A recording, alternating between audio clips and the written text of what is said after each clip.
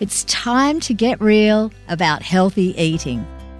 Eat Real Unwrapped is a podcast from taste.com.au.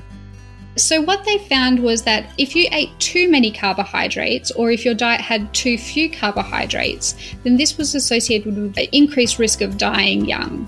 But really what the recommendations that came out of this study is that if we imagine all of the foods that you're eating, half of those foods need to be high quality carbohydrate foods. And so you're saying a medium amount of carbohydrates gives you the most likely longest life?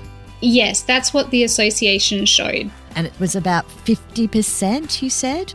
50%, yes. The team of Harvard scientists developed the Healthy Eating Plate, which actually kind of combined over 30 years of evidence from humans. So if we imagined everything that we ate in a day and we put it all onto one plate, we would want half of the plate to be fruits and vegetables and a quarter of the plate to be whole grain foods.